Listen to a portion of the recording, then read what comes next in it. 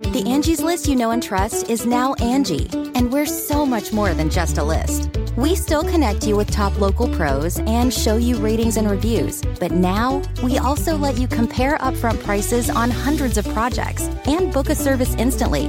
We can even handle the rest of your project from start to finish. So remember, Angie's List is now Angie, and we're here to get your job done right. Get started at Angie.com. That's ANGI, or download the app today.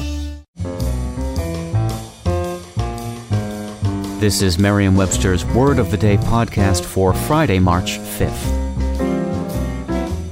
Brought to you by the new Merriam-Webster's Advanced Learners English Dictionary, designed for students and teachers of English as a second language.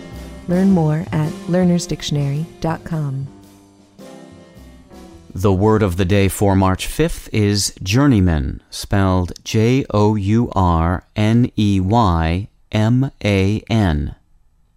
Journeyman is a noun that means a worker who has learned a trade and works for another person.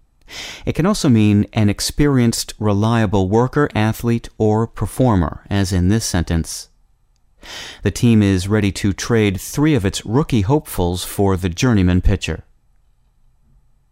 The journey in journeyman refers to a sense of this familiar word not often used anymore. It means a day's labor.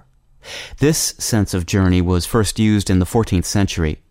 When journeyman appeared in the following century, it originally referred to a person who, having learned a handicraft or trade through an apprenticeship, worked for daily wages.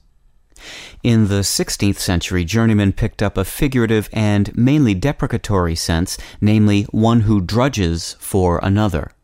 These days, however, journeyman has little to do with drudgery and lots to do with knowing a trade inside out. I'm Peter Sokolowski. Thanks for listening. Visit the all-new learnersdictionary.com, the ultimate online home for teachers and learners of English.